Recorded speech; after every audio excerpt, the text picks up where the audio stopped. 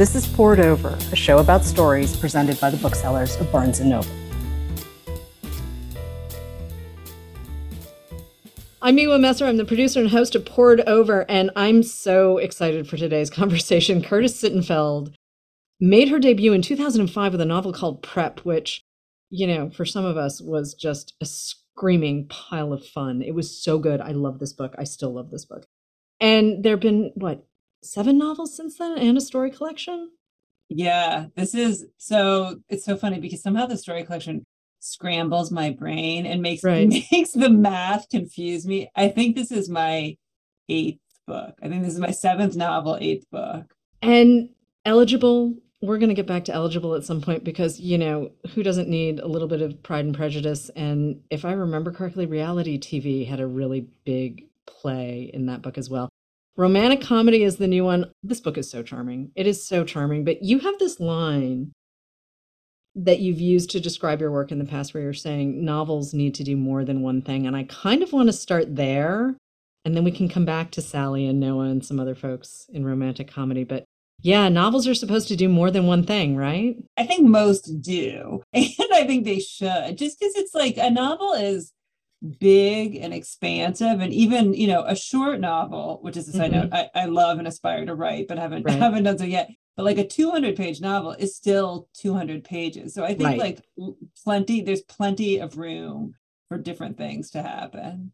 This new book is part love story, part workplace comedy, part, in a way, coming of age for Sally, because, you know, our girl, and boy, do I like this character, our girl maybe gets in her own way a little bit. Oh, without question. Coming of middle age. Maybe I can write another novel called Coming of Middle Age. You know, I mean, coming of age shouldn't be limited to teenagers and 20-somethings. I think, you know, better to do it at some point than not do it at all, right? Yeah, better late than never. Yeah, absolutely. She's getting her act together, but can we just talk about how the book started for you? Because it's fun. It's just fun, and it's not totally fluffy. There's a lot happening, but I'm so charmed by this book. Oh, so I have to say it's thrilling to hear you say that, because I really wanted to write a fun book. I mean, to be honest, I wanted to have fun writing it, and then I hoped it would be fun when people read it. But the origins of it are that my family was watching a lot of Saturday Night Live early in the pandemic. And I noticed, as other people have noticed, the pattern of men from Saturday Night Live who are talented, but like, you know, mortal men, dating and in some cases marrying women who are guests on the show as hosts or musical performers, who are like transcendent, beautiful, super talented, almost goddesses at the top of their game professionally. And I thought, you know, it doesn't seem like it happens when the genders are switched. It doesn't happen with the talented but ordinary woman and the kind of transcendently gorgeous celebrity man. And I thought someone should write a screenplay where a female writer at a show like SNL writes a sketch making fun of this, and then that week she and the male host, you know, have unexpected chemistry. And then a few months passed, and I thought to myself, maybe that screenplay should be a novel, and maybe that someone who is writing it should be me. And then I did. I have not been watching a lot of Saturday Night Live for a while, and I do, like, I'll catch clips on the backside and things like that. But I mean, I don't know, how long has it been around at this point? It's been around since the 70s, right? It's so funny because, I know exactly. In the novel, the main character, Sally, mentions that she and the stand-in for the show, which is called the Night Owls, were both born in 1981. In real life, Saturday Night Live and I were both born in 1975. So we are exactly the same age. I did not watch as a baby. I've been watching off and on since I was about 10. So that would have started with like Belushi and Chevy Chase and Dan Aykroyd, sort of what we think of as legendary comedy. And yet here you are bringing it in to 2023. I mean, I like this cast. I really like this cast. But I really like Sally Mills. She Oh, really like she's familiar in a way, but also she's good at what she does, and yet she's still kind of side-eyeing her own career a little bit. And I think that's partially sort of the world we live in. And this is something you've done in all of your books, honestly, is sort of play with this idea of, do we get what we want? Women mm-hmm, more often than men. What do we actually want? mm-hmm, And mm-hmm. it's playing in that space, that gray area where you're very wry, which I appreciate.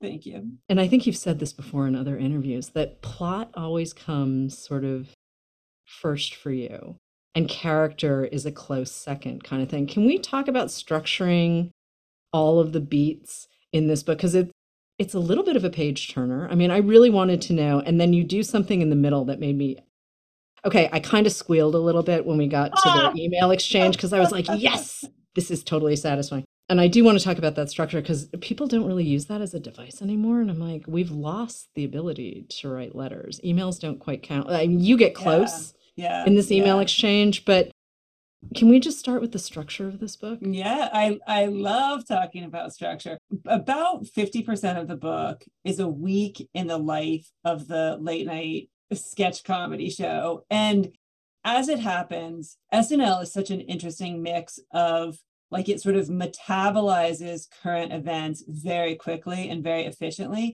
And then it has this incredibly fixed structure week in and week out of like, there's the cold open, there's the host's monologue, there's some sketches, there's the first musical performance, there's weekend update, there's the second musical performance. So it actually had sort of an automatic structure, not the structure of a show on the air, but the structure of preparing for it day by day from Monday to Saturday. And that fixed structure was appealing. It was super fun to do research to kind of find the ins and outs of how it unfolds. And then I don't think it's giving up too much away to say, Sally and this pop star, Noah, who's the guest host, they have chemistry, but she, as you said, can't get out of her own way and can't believe it, even when there's overwhelming evidence. She says something rude to him at the after party that makes things go off the rails. And then they lose touch for 2 years. And then the pandemic happens and he emails her and basically, not immediately and not this explicitly, but kind of says, I never stopped thinking about you. Which in itself I think is very romantic. And then they have this email exchange, and that was super fun to write because I kind of felt like one of the pleasures of that for me was that the reader would have the same experience that the characters had and would have the exact same information. And so the reader could be like, is that sentence flirtatious, or is it totally innocent, or is that intentional, or am I too wrapped up in this and this is just a totally friendly platonic COVID pen palship, or is this like the beginning of a great romance? I had a lot of fun with that section, and then there's a third section where perhaps there's some in-person encounters again. But here we are again. I mean, here's a woman who has grown up in an era where, we've been told we can do and have whatever we want, and she kind of doesn't know. And I did have a moment where I was like, wait a minute, haven't we gotten past this particular neuroses? And it's like, well, no, apparently Sally hasn't.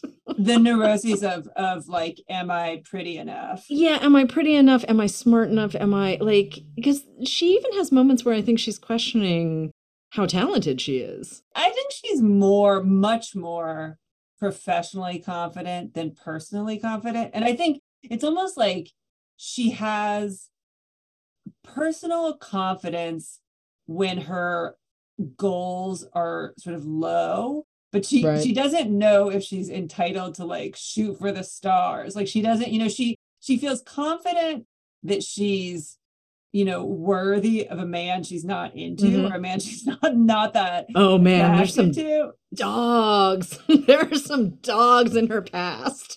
But she's not sure that she's worthy of someone. I mean, it's like, actually I quote this line, which I think is attributed to Groucho Marx. I would never want to be a member of a club that would accept me. And so she's not sure, like, is someone that I am into me, and that feels kind of unfathomable to her. That's where I sort of want to tap. Yeah, and I'm talking about tapping a fictional character on the shoulder, but such as the bookseller's lament, right? Like, oh God, I'm talking about fictional people like they're real. That's my dream. I take it, whether or not you mean that as a compliment, I take it as Oh well. no, no, no! It is a compliment. No, it's totally a compliment. It's also me making fun of myself a little bit because I am talking about fictional characters. But there were a couple of moments sort of in that first section, and certainly while she was emailing with Noah, where I was like, okay, listen, you, someone just needs to give you a little like pat on the shoulder and tell you it's going to be fine, because she really does have this self sabotage. I don't want to say mechanism, but she has a thing for self sabotage, and I was kind Yeah. of like, wait a minute, wait a minute. Aren't you a little further along than like, because I remember coming up sort of watching my mom wrestle with that whole like, working and having a life and having kids and just all of this stuff. And I'm like, that's a lot. That's a lot to process. Like, haven't we moved a little further along? And yet here's Sally kind of bopping along, not quite having it together. It's interesting because my experience of real life is I feel very lucky to have friends that I talk very openly with.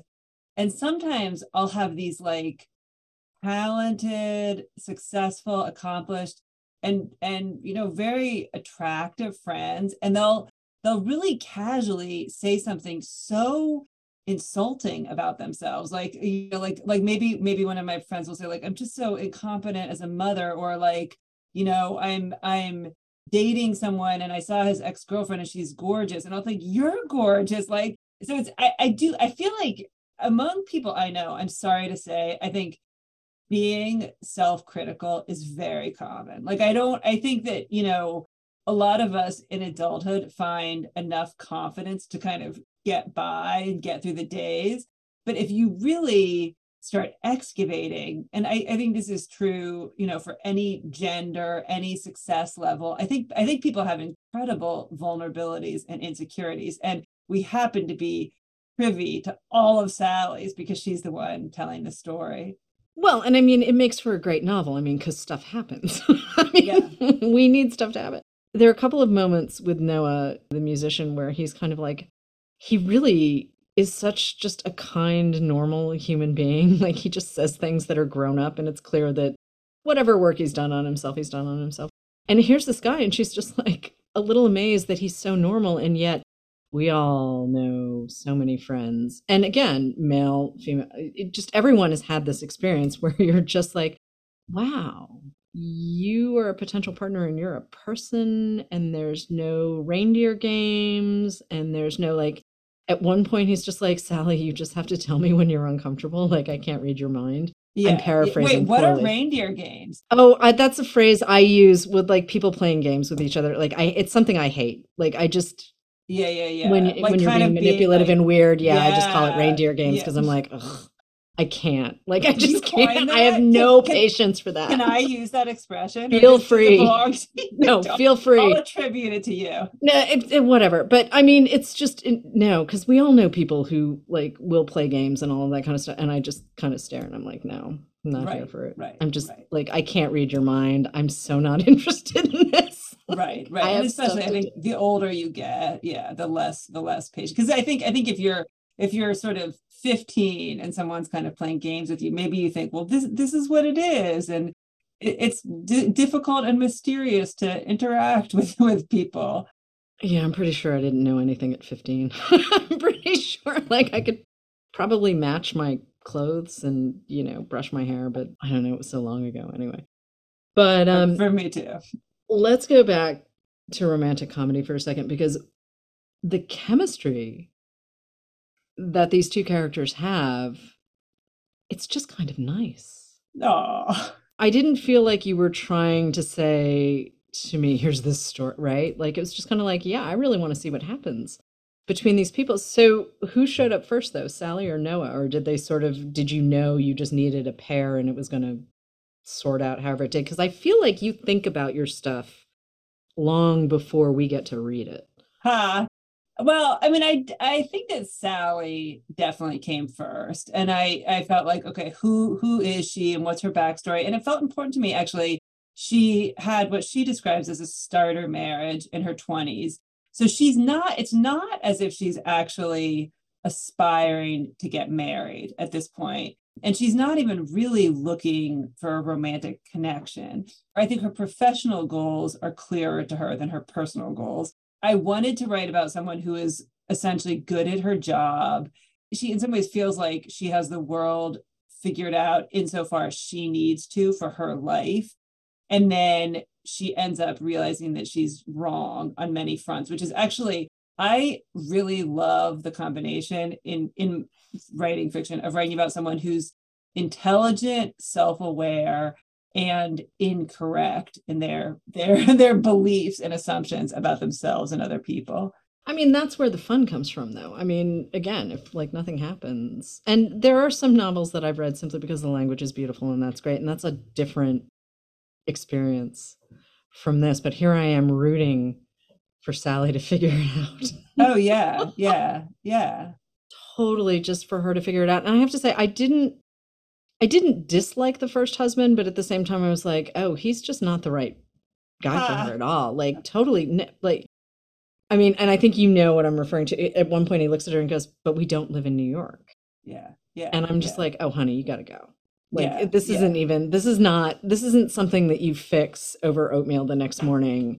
This is, you got to go. Yeah. Well, and I think it gets back to what you were saying before about sort of like, what do we expect out of life? What do we have the right to expect? Like, is having, a relationship or a marriage that's fine, is that something that, a person should accept? And is it greedy to want more? Or is it like, this is your wild and precious life? And like, of course you should want more. And I'm not really sure of the answer to that question. I think it also varies from person to person. And it certainly has probably varied over time too.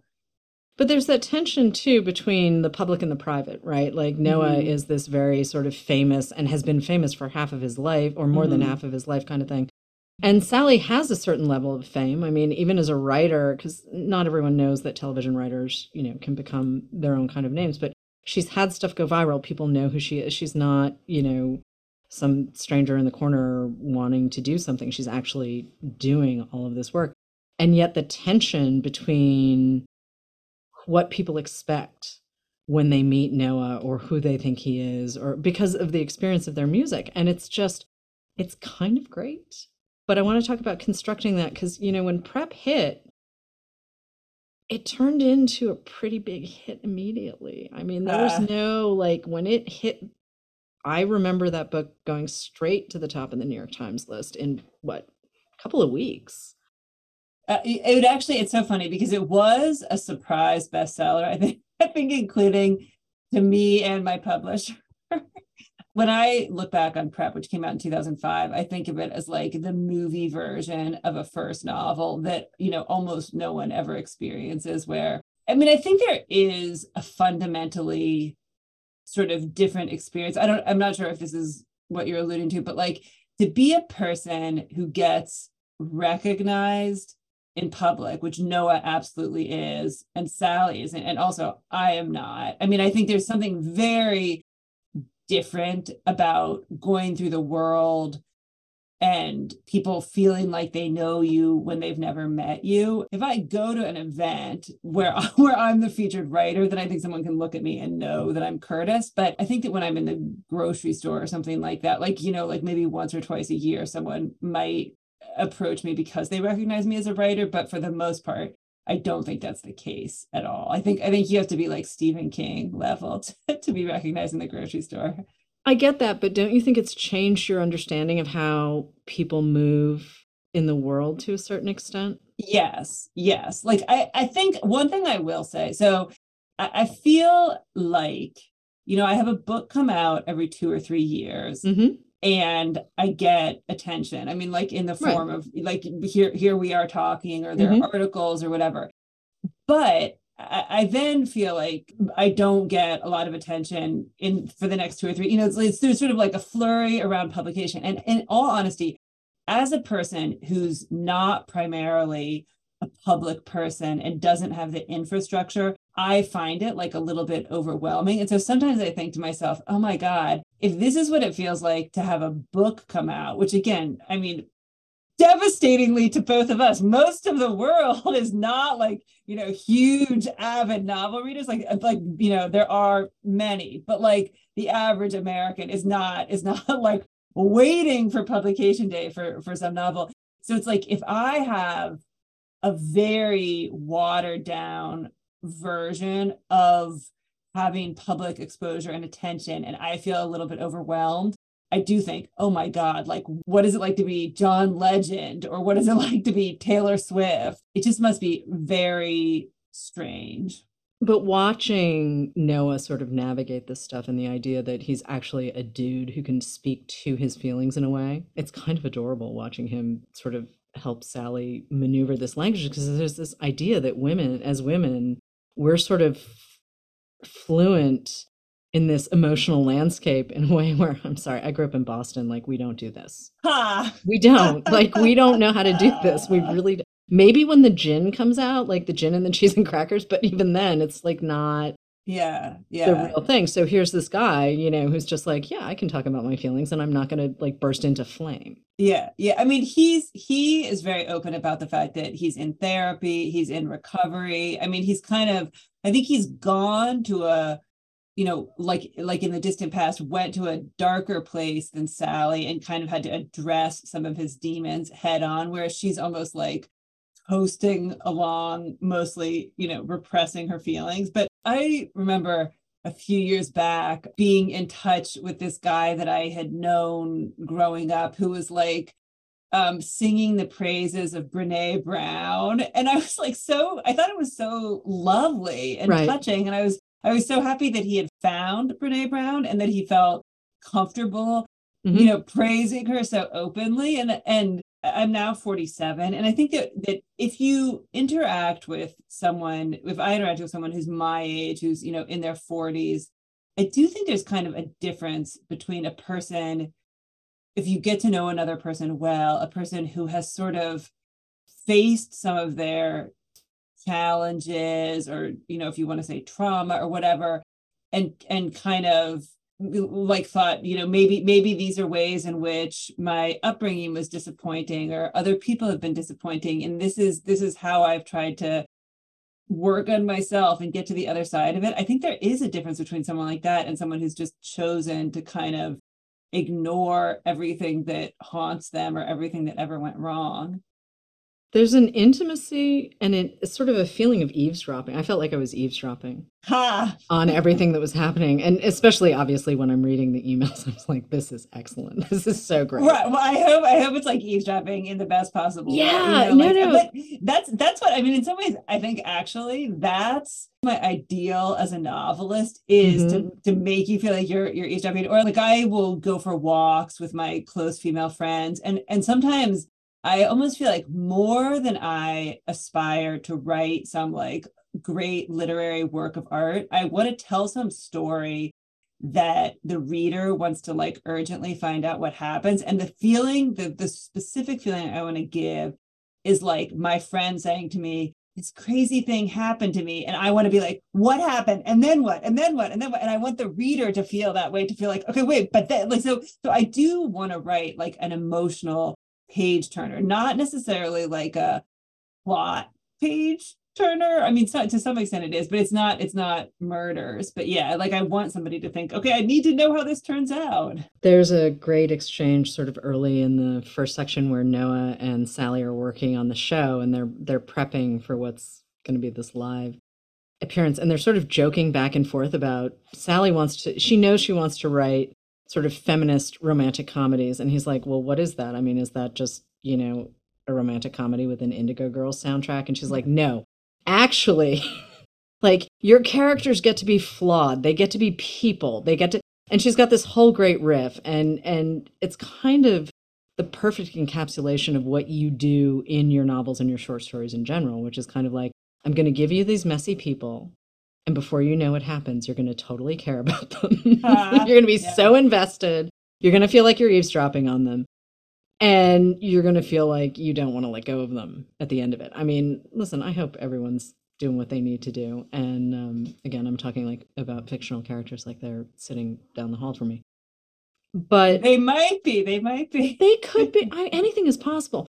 But are we talking about a structural trick? Is that something that comes out of like knowing your character's cold and knowing where the plot needs to go? Or is that just kind of like, I'm going to noodle and see what happens? I'm going to let these characters surprise me. Because I feel like there's more engineering in here than maybe people think. Because when stuff flows on the page, not everyone thinks, oh, a lot of work went into this. You know what I mean? Like you're making it look easy. It's effortless. No, you're 100% right that I think, sometimes a scene kind of comes out exactly as I would wish for it to. And then sometimes a scene that's supposed to be fun and fizzy, it's like I labored over it and revised it 7 times. And I think it's really a combination of what you're describing. Like, sometimes characters have a conversation and I just sort of follow the dialogue and let it unfold organically, almost the way a conversation between real people might. And then other times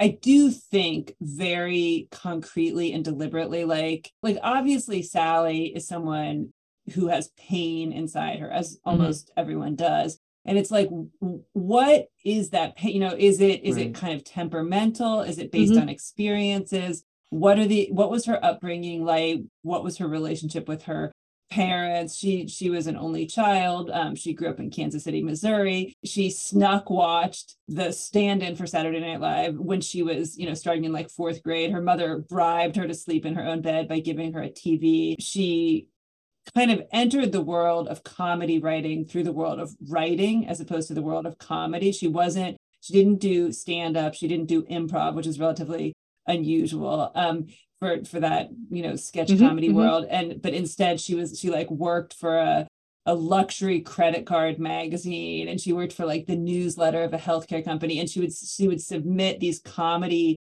packets to the TV show every year, kind of with no hope, thinking there was no hope of ever making it on, and then she did. And so it's kind of like, I mean, I think that some of it I think there are some people who are almost like, I need to know my character's favorite food and I need to write their diary entries. And I don't go that far, but I do feel like they need to feel real to me to allow me to make them feel real to the reader. Yeah. And I want to build on something you just said, that feeling real for you and feeling real for the reader. Likability. I'm going to bring up the L word, and I hate the L word. And I am kind of amazed we still occasionally have conversations about, whether characters are likable or not. I don't need to like characters to be involved in a story. I need to be in the world of the novel, and I don't mean that necessarily in a sci-fi fantasy kind of, I mean, every novel is its own world, right? Regardless of whether it's domestic fiction or what. One of the things I've always appreciated about your work is that you're kind of like, well, you like them or you don't. This is not my problem. My problem is how to figure out how to tell this story well. And be really invested that way. And I'm just like, oh, why? And I mean, you did write a novel called Rodham. I mean, you wrote American Wife. Like, everyone has opinions about some of these women. And, the idea that Sally just gets to be messy on the page, or like your Elizabeth Bennet from Eligible gets to be really messy on the page. I love that. And I don't necessarily like them every minute, but I like them enough. And certainly I like your Rodham and I like your American Wife enough to say, all right, where am I going with you? And Lee is adorable, Lee from Prep. She's well, great. I mean, there's no consensus really on what likable is. So I don't know how a person would almost try to write toward likability. Like, it would be like, whose definition, like, would it be like someone who never swears or something? Like, if that's some people's definition of likable, or would it be someone who's like a super loving, attentive mother, or would it be like a very irreverent mother? I mean, you can't please everyone, so you might as well kind of write the book you want to write the characters you want to write, and trust that some people will go along with you. Not everyone will. And like, I always get some bad reviews, and I think sometimes it's just, I have a sensibility that's different sometimes from some reviewers, and like, that's okay. I remember early on too, lots of folks were like, well, prep isn't as chick ficky as I thought. I mean, chick fic was a phrase we used back then to describe that kind of package, right? And I Mm, remember folks saying, well, it didn't feel all that chick ficky to me. And I'm like, because it's not. mm. Like, I mean, it's not. It's sort of this darkly comic, like, are you kidding me? Did you just say, oh, yeah, you just said that. Okay. Like, all of these moments that happen. And granted, it's a prep school and whatever. And, everyone's raised by wolves. Ha! But at the same time, the idea that people keep trying to sort of slot you into a space, and I'm like, no, it's just Curtis being Curtis. I mean, Ha! That could be like in bookstores. I could be in the Curtis being yeah, Curtis. seriously, Curtis being Curtis. I mean, just this idea that we're always trying to categorize and, just and say this is where this belongs. And I'm like, it's kind of just a great story about characters I wouldn't have encountered necessarily unless Curtis Sittenfeld put them in front of me. I mean, I do think that categories of fiction Hmm. exist more as like a sales and Hmm. marketing tool, than they exist as like clear distinctions in the minds of writers. And I think there are plenty of writers who kind of transcend genre, like it's like a literary sci-fi book or it's like a historical romance or whatever. So I think that in my experience, writers rarely kind of take those clear delineations into consideration. I mean, if Emma Straub can do time travel, y'all, I mean, like, that's just.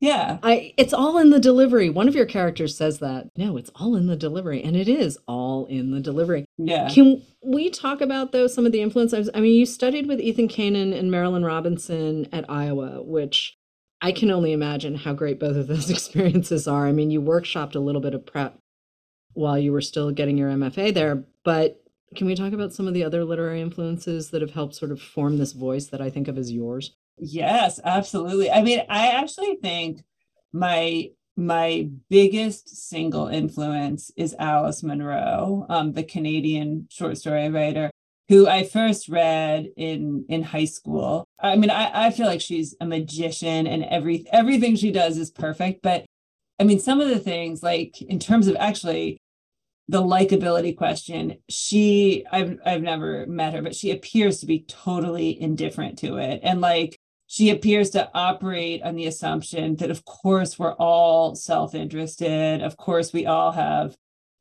unattractive impulses, which we might or might not try to conceal from other people. She's just so good at the really specific moment, the really specific nuanced emotions. She's so good at kind of like showing how people do and don't find connections with each other. And so even though, I mean, it's like she largely writes about, people living in rural Canada, maybe 100 years ago or 50 years ago or whatever. And so I don't think that most people, I think when people think of influences, they often think in terms of subject matter more than style. And so I don't think most people would be like, clearly Curtis was influenced by Alice Munro, but I definitely was. Yeah, I mean, honestly, yeah, I wouldn't have drawn a straight line, but I love hearing because I mean, I was talking to someone the other day too, and she was like, no, Edward P. Jones. And I was Oh, like, oh, it was Rachel Heng. We were talking about the Great oh, Reclamation, which is set in oh, Singapore in like the oh. 40s, 50s, and I love 60s. her stories. I haven't read. Oh, Is yeah, that out? Is that out yet? Or is yeah, it? it's just out and it is so good. You'll fly through Yeah. it. It's so She's a good. phenomenal, right? I think I've read two of her short stories Yeah, and they yeah. both are like super haunting. She's Right, a the one very from May in the New talented. Yorker in the nursing home, that one. And you're just like, what did I just read? Yeah. This is wild. This is amazing. But Edward P. Jones, Lost in the City, and the known world, like the way he uses time in the known world and the way the Oh, story folds back on himself. fascinating that she's influenced. Yeah. The minute she said it, I was like, I totally get that. It Yeah. is absolutely not what I would have expected. And I love the idea that we're always sort of going back to, these influences that may not appear immediate, but then you hear it and you're like, oh, that makes perfect sense, Yeah, actually. yeah, yeah. I think that's probably true for all writers. Have their sort of their like person that they kind of revere, even if no one else knows that they revere them. Well, I mean, telling stories is probably the first human thing any of us ever did, right? Like, even if you're not doing it as a published person, I mean, telling stories is one, really fun, but also how we find our place in the world and how we give context to what we're doing. I mean, the context too for romantic comedy. I mean, did you watch a ton of romantic comedies, by the way, or did you just let yourself write the book you wanted to write? Because honestly, I can't imagine watching a lot of those. Really? Yeah, I'm not Oh. good with that. I'm really, it's weird.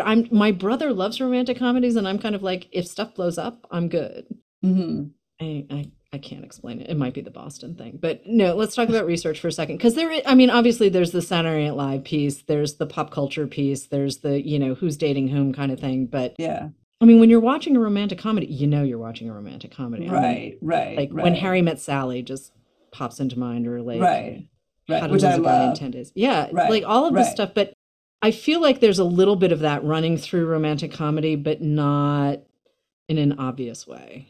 If I mean, absolutely. So, like, I think that in some ways, some of what made romantic comedy really fun to write was that I think all of the components were already like inside me. So, from a very young age, like fourth grade, fifth grade, I read romances, including Harlequin romances and the sort of books with the couple embracing on the cover while their hair blows back. I loved romantic comedies, like seeing, I saw When Harry Met Sally in the theater. right, right. Say anything, like Oh my God, the boombox, right? Yeah. yeah, I'm still waiting on that. And then I read people.com like Hmm. every day of my life. I mean, I think I read it as kind of like non-toxic procrastination. Yeah, So yeah, it's not like there's some gossip sites where you're just like, I feel dirty. And like yeah. I know that the subject of that little article wishes that article didn't exist. And that doesn't usually feel like the case with people.com. So it's like, the sort of not just celebrities, but like how we talk about celebrities, Hmm. like all Yeah. that is in my bloodstream. So it's like I definitely did research about how Saturday Night Live works. And I, Hmm. listened to comedian podcasts, which was Right. a joy, like Mike Birbiglia's Working It Out or Right, right. WTF with Mark Maron. Yeah, so it was like doing that research was a delight. Reading memoirs by former cast members was so much fun. But I already had been an SNL viewer for like more than 30 years. So like there were certain facts I had to nail down, but the general sensibility and a lot of the topics were ones that I was naturally interested in well before writing the book. Did you surprise yourself at all while you were writing romantic comedy? So it's funny because I've had the experience more than once where after I've finished a book, I'll be going back and like looking for something and in my I'll find an email. In this case, I found an email that I sent to my editor and agent laying out what the structure would be. Oh, wow. And it actually totally conforms, except that I said, this seems so delusional that I can't even believe I Uh-huh. sincerely said, I said, I think it's going to be about 90 pages. It's going to be like a super short novel. So I think the part that surprised Oh, me, which is ridiculous because my other books are like 400 or 500 pages. It's 300 pages and it's like an airy 300 pages, yeah, especially with yeah, the email section. yeah, yeah. But I thought this is gonna be like the tightest, shortest, like maybe it doesn't even count as a novel, maybe it's a novella. And that was totally incorrect. So I did surprise myself with the length of it, but not really with the structure or the Uh, the focus. yeah, I'm frequently the person who's like, yeah, I could have lost 100 pages. I mean, Ha, I am yeah. totally and I'm looking at this Yeah. book going, I don't know if you could do that. Like, I Yeah. don't think it could lose anything. And when you say breezy 300 pages, I mean, yeah, I flew through this book. Yeah, I think it is a quick read. A lot of people have said to me, "Oh, I read it in a day," or I read it before bed and then I woke up at 6 a.m. and I finished it. There's a similarity to Eligible because obviously, I mean, Elizabeth Bennet and Darcy, like you were clearly having a good time with that book. there are some notes you have to hit because it's Pride and Prejudice, right? Mm-hmm, mm-hmm. And this book sort of felt like you were kind of flying around on the page and just having a really good time and literally writing the book you wanted to read. That's totally true. I mean, it's funny because actually I wrote Eligible Hmm. because these two British editors reached out to me and said, we're doing something called the Austen Project. We're Hmm. asking various writers to write modern retellings Hmm. of Austen novels. Would you like to be the person who rewrites Pride and Prejudice? Yeah. Which, as a side note, I mean, anyone can. Like, it's there's the copyright is expired, so it's Right. not like I was like tapped by the estate of Jane Austen. It's funny to think about. Maybe I wouldn't have written romantic comedy if I hadn't written Eligible, because I at the time, this is going back to like 2011, Right. I thought to myself, oh my God, if I sat at my desk and wrote, my own Pride and Prejudice, I would know that I was writing toward a happy ending. Like it's almost like mixing my own, angsty like personality with, this like fun and lightness. And it was kind of radical to like think somebody else had given me this happy subject matter. It had just, I mean, it fallen in my lap essentially, which was such a stroke of good fortune. But like I could say yes to it. Like it wasn't like my fate that I can't fight is to write, dark or depressing or sad books. And I can even still have like my festively neurotic characters, but they can be working their way toward a happy ending instead of working their way towards like crushing disappointment. And like the truth is that I started writing a different book in 2020, not romantic Right. comedy. Like Okay. I knew that I wanted to write a fun, light, short book. I Hmm. started writing a book. It became apparent after 6 to 8 months. It was not short, not light, not Right. fun. And then I was kind of casting around, and I definitely feel like I just function better as a human being when I'm writing than when I'm not writing. Like I think Hmm. my brain almost just needs something to like focus on. And so I almost like when I thought, oh, that idea that I thought someone should write that screenplay, Hmm. I was Hmm. like, could I do this? Is this like legal? Can I write something that's just so frothy and fun? And then like I had to be like, yes, Curtis, you can. Isn't it possible though that sometimes frothy and fun is also really subversive? Oh, absolutely. Absolutely. There are times where I'm just like, we can't actually have joy. I mean, the world is a complicated place and lots of bad stuff is happening. But like sometimes I just need, and yeah, here I am saying I don't really watch romantic comedies, which I don't, but I will watch a movie where stuff blows up and it's Yeah. ridiculous. I mean, the Yeah. premises are Yeah. more ridiculous than any kind of meet cute kind Yeah. of, you know what I Yeah. mean? Like, Yeah. you want to fly a car where? No. Yeah. No, but Um, I think you're so, I mean, like, I almost feel like when you're saying like we can actually have joy, like it's like mhm. there should be like t-shirts or pillows that say that. I mean, you're right. And I'm like an extremely lucky person, and yet I have to remind myself of that. Like it's just you can kind of sometimes it's hard to like remember that some of our daily grind is self-enforced and doesn't need to be. And sometimes you just need a really good book. Sometimes Sometimes, you just always you need need a really good book. a really good book. Do you miss Sally and Noah and their world? That's an interesting question. I will say, so I wrote this book more quickly than most of my other books, Yeah. in part because of COVID, because I was writing it, Yeah. while things were still kind of shut down and I wasn't Hmm. traveling. So I wasn't interrupting myself. But I also wasn't interrupting myself and kind of, writing 80 pages and then being like, I want to write a short story. And I think the reason I wasn't interrupting myself was that I was always glad to go back to them. I was always Yeah. glad to enter their world. Like it was fun and funny and romantic.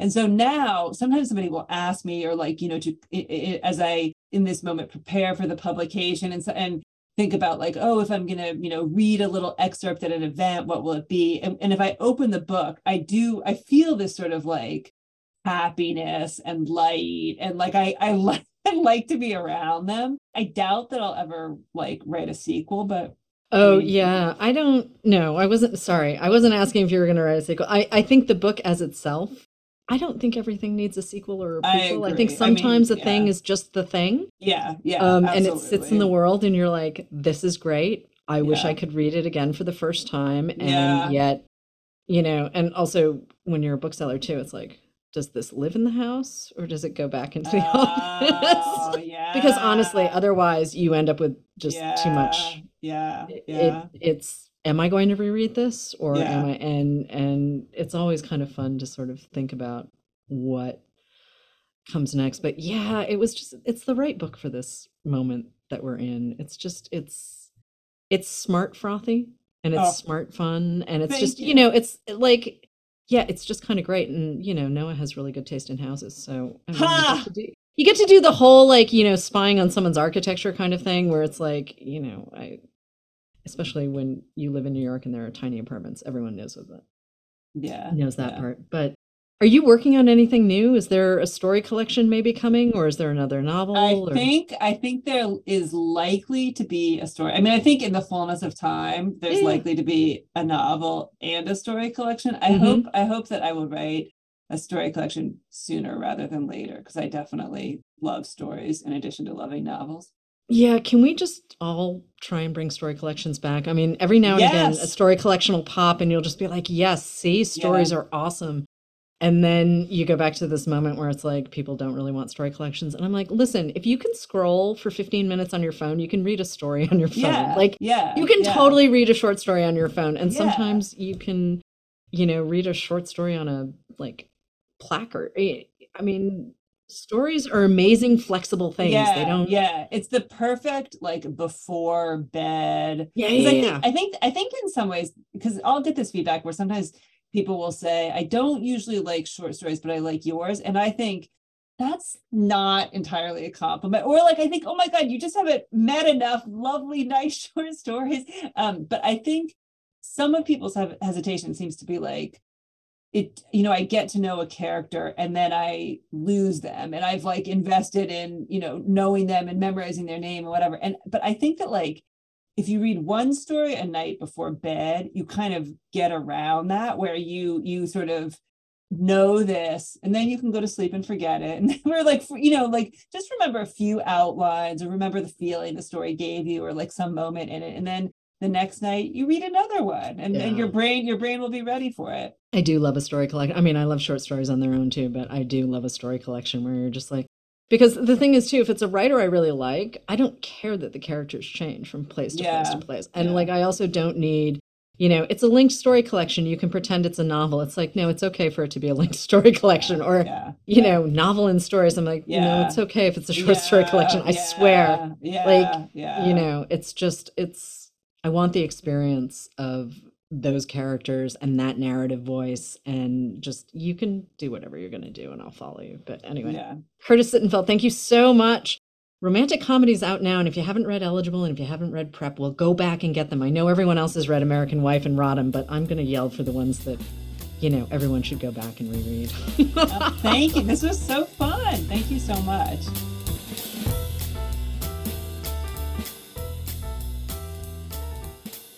Hello, readers. It's time for another TBR Top Off. We're going to recommend a couple of great books to pick up when you stop in for your copy of romantic comedy.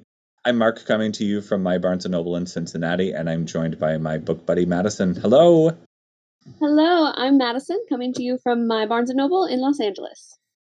So we've got a couple of great books to talk about. I'm going to go ahead and jump right in with our April Fiction Monthly pick for Barnes & Noble, and that is The Lonely Hearts Book Club by Lucy Gilmore. It is so cute. It's so charming. We follow this kind of quiet but mildly snarky librarian who begins this sort of daily battle of snark with this curmudgeonly grump named Arthur. He is one of those people, if you've worked in the service industry, if you have worked as a bookseller, there's always going to be a customer from time to time who just kind of gets off on pushing people's buttons. Nothing is the right answer, but you can tell that there's this like glint of something in his eye that he's actually having a great time. And so Sloane, this librarian, she is really having a great time with Arthur. They start this back and forth. It kind of is making her day in a way that she really didn't expect. It initially started as kind of like, oh God, here he comes, this eye roll of a customer. But it turns out that he is playful in just a wonderful way. Cut to Arthur stops showing up at the library, and Sloane gets a little worried. She has become more invested in this person than I think she realized. And so she decides to push past the boundaries of customer employee relationship and seeks them out at his home. The story that ensues, the journey that follows, really is about connection with a community, connection with the people around you. It's just got a great message of the ways that books can pull people together. I think the magic of stories connects all of us, and it's novels like this that really champion the way that books can thread a community together. It's a real big charmer, highly recommend, and you can pick up your paperback copy in any of our stores right now. And that is The Lonely Hearts Book Club by Lucy Gilmore. Madison, what do you have for us? Yes, I have another good romantic comedy book to recommend. It is YA, so it is extra on the fluff in terms of romance, and that is XOXO by Axio. A lot of O's. I love this book because it follows Jenny. She is in Los Angeles. She's a girl in high school who loves playing the cello. That's what she wants to do for her career. She just wants to be a musician in this classical music world. She has her whole life planned out, what she wants to do, where she wants to do it. And then one night she veers from the plan and she spends the evening running around with a boy she met at her uncle's karaoke bar named Jehu. He's handsome, he's mysterious, he's flirty, but he just kind of gives her a night she'll always remember. They go out, they explore, they have karaoke, they go into the traditional photo booth. We love that in a good romance movie, novel. Getting into that photo booth, taking the fun pictures, that's always a nice staple. So she has this night, and then after that night, she never hears from him again, which, in my opinion, is a red flag. If he doesn't contact you again, then just forget about him. But instead, she meets him again, but in a place you wouldn't think you would meet him, because she moves all the way to South Korea with her mother to take care of her grandmother. So her plans kind of derailed, but she knows she still wants to do music. She still wants to play the cello. She gets into this prestigious art school in Seoul to study, and she's kind of out of her element. And then she walks into class, and lo and behold, who is a student there other than the boy she met in Los Angeles? So you kind of see their romance kind of begin to form. He has a reason why he couldn't talk to her, and it's because he happens to be an idol. And so K-pop idols, they're technically not allowed to date because they're an idol. They have to be idolized. So then kind of begins this forbidden romance type trope. It's a fun story full of fun characters. I always love a good author who can write the witty side character, and you get a few of those, which is refreshing. But it's a story of young love, and young love is cute and it's fluffy, which is why I think it's such a good pick for something that falls in the genre of romantic comedy. Plus, if you're a fan of BTS, the main character is a copy paste of Jungkook from BTS. So also for fans of K-pop, this is a good pick for you as well. And that was XOXO by Axio. Fantastic pick. I've had a couple of people coming in specifically for that book for quite a while now, and now I know why. So thank you for that. Cute, cute, cute. All right, well, that's all we have for today. Thanks so much for tuning into Poured Over. Please make sure to give us a rating and subscribe so you never miss an episode. You can also follow us on our socials at Barnes & Noble. I'm Mark. You can follow my home store at BN Westchester. And I'm Madison. You can follow my home store at BN Events Grove. Thanks for tuning in, everybody. Happy reading. Bye. Happy reading. Bye-bye. Thank you for listening. Poured Over is a Barnes & Noble production. To help other readers find us, please rate and review the show wherever you listen to podcasts.